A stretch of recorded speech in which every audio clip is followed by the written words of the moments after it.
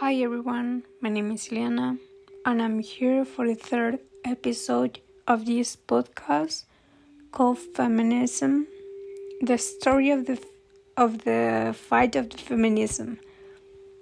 So this time this podcast will be a little bit short than the other ones, but it's because I am going to talk about the 20th century until now. So this podcast will start by the end of the 20th century. In Europe and American feminism had begun to interact with the nascent feminist movements of Asia, Africa, and Latin America. As this happened, women in developing countries, especially intellectuals, were horrified to discover that women in some countries were required to wear veils in public or to endure forced marriage, female infanticide, with the burning of female genital cutting, and many Western feminisms soon perceived themselves as savers of third world women, little realizing that their perceptions of solutions to social problems were often at odds with the real lives and conditions of women in these regions. In many parts of Africa, for example, the status of women had begun to erode significantly only with the arrival of European colonialism. In those regions, then, the notion that patriarchy was the chief problem, rather than European imperialism, seemed absurd. The conflicts between women in development and developing nations played out most vividly at international conferences. After the 1980 World Conferences of the United Nations, dedicated for women's equality, development, and peace, in comprehending women from less developed nations completed the bill, and the FGC that I call female genital cutting had been chosen as conference priorities without consulting the woman most concerned. It seemed that their counterparts in the West were not listening to them.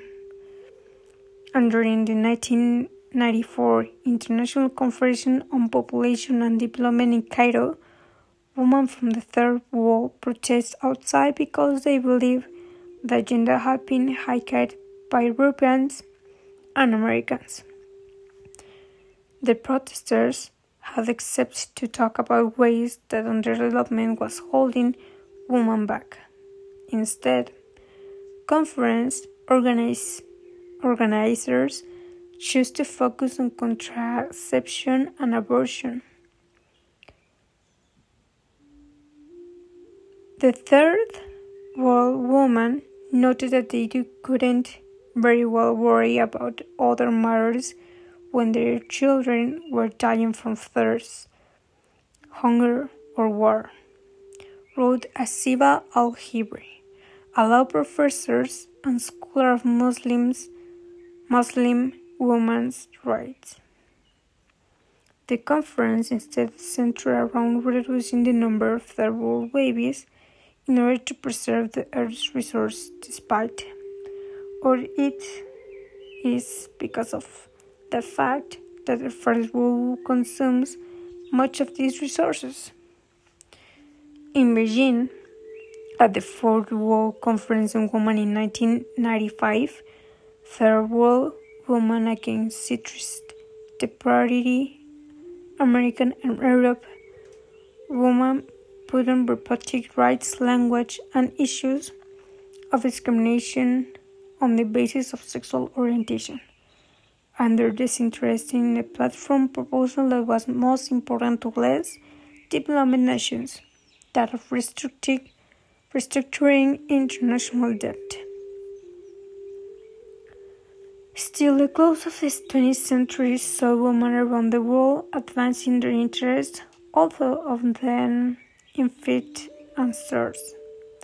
Feminism was celebrated in our countries such as Afghanistan, where established reactionary and anti-feminism Taliban banned even the education of girls. Elsewhere, however, feminism achieved significant gains for women, as in the eradication of FGC in many African countries or governments' efforts to end widow burning in India. More generally, and especially in the West, feminism had influenced every aspect of contemporary life, communication, and debate, from the heightened concern over sexist language to the rise of academic fields such as women's studies and ecofeminism. Sports, divorce laws, sexual mores, organized religion, all had been affected in many parts of the world by feminism. And now we talking about the third wave of the feminists, the last one that I will talk about it. And in the third wave of the feminists emerged in the mid of the 1990s. It was led by so-called Generation Xers, who, born in the 1960s and 70s in the developing world, came of age in media-saturated and culturally economically diverse milieu. Although they benefit significantly from the legal rights and protections that had been obtained by first and second wave feminists. They also critiqued the positions as what they felt was unfinished work of second wave feminism. The third wave was made possible by the greater economic and professional world power and status achieved by women of the second wave, the massive expansion in opportunities for the dissemination of ideas created by the information revolution of the late 20th century, and the coming of the age Generation X scholars and activists. Some early adherents of the new approach were literally daughters of the second wave.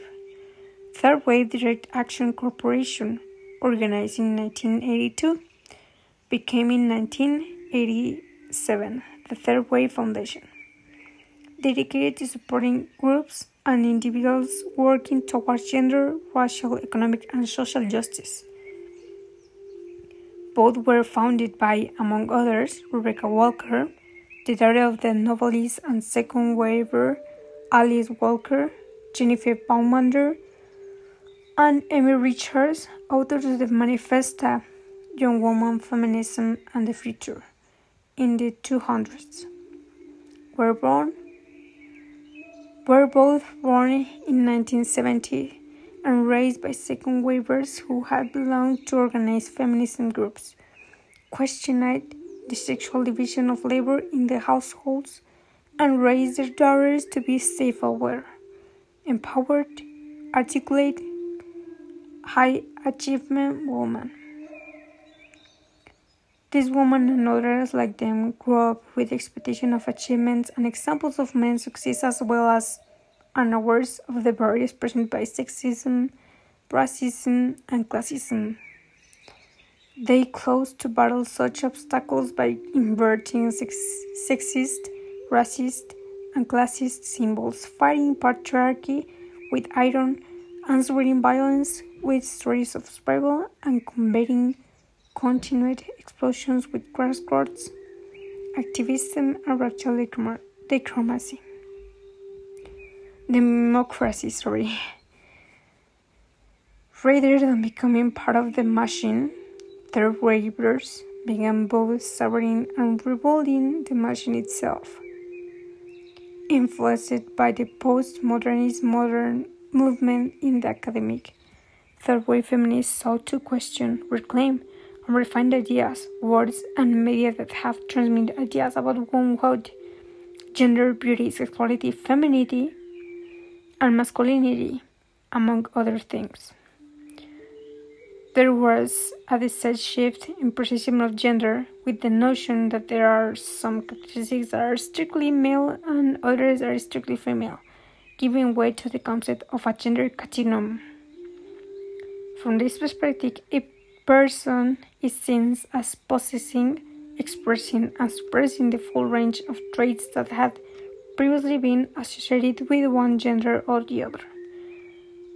For this third wave feminism, there before sexual liberation, a major goal of second wave feminism was explained to mean a process of first becoming conscious of the ways one's gender identity and sexuality have been shaped by society and the international construction, and becoming free to express one's authentic gender identity.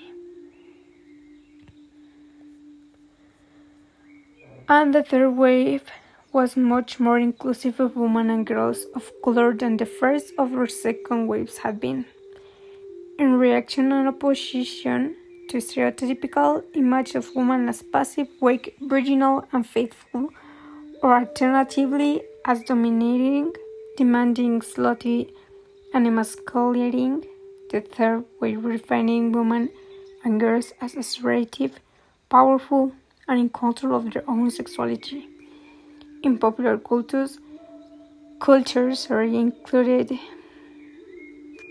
In popular culture, this redefinition gave rise to icons of powerful women that included singers Madonna, Queen Latifah, and Mary J. Blige, among others, and the women depicted in television series such as Buffy the Vampire Slayer, Sex and the City, and Girlfriends. Media programming for children increasingly depicts smart, independent girls and women in lead roles, including Disney heroines such as Mulan and Helen Parr and her daughter, Violet, and television characters such as Dora, Carly and Sam, and Sesame Street's first female lead, Evika Davy, who debuted in 2006. The sassy self-expression of girl power Americanism also proved popular. Predictably, third wavers faced critics.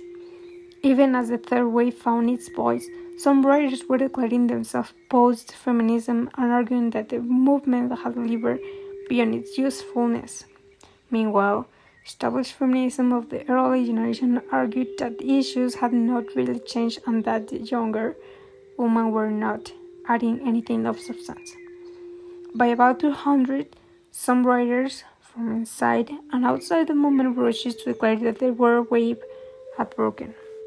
In addition, questions of sexuality and behavior raised debate on whether such things as regulating clothing, designing labels, stiletto heels, and amateur pole dancing represent true sexual liberation and gender equality of all oppression in disguise.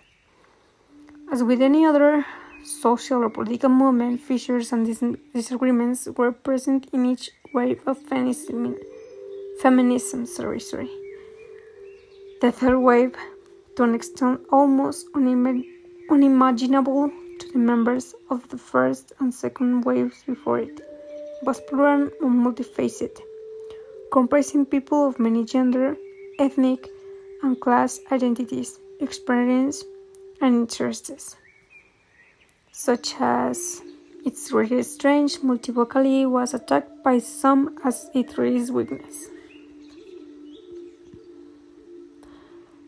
And of course, the fourth wave of the feminism, although debated by some, many claim that the fourth wave began about 2012 with a focus on sexual harassment, body shaming, and rape culture, among other issues. A key component was the use of social media to highlight and address these concerns. The new wave arose amid a number of high-profile incidents. In December 2012, a young woman was brutally gang raped in India and subsequently died sparking local protests and international outrage. That was followed 2 years later by the Gamergate campaign of feminism of the so-called men's rights movement that had its origin of the website 4chan.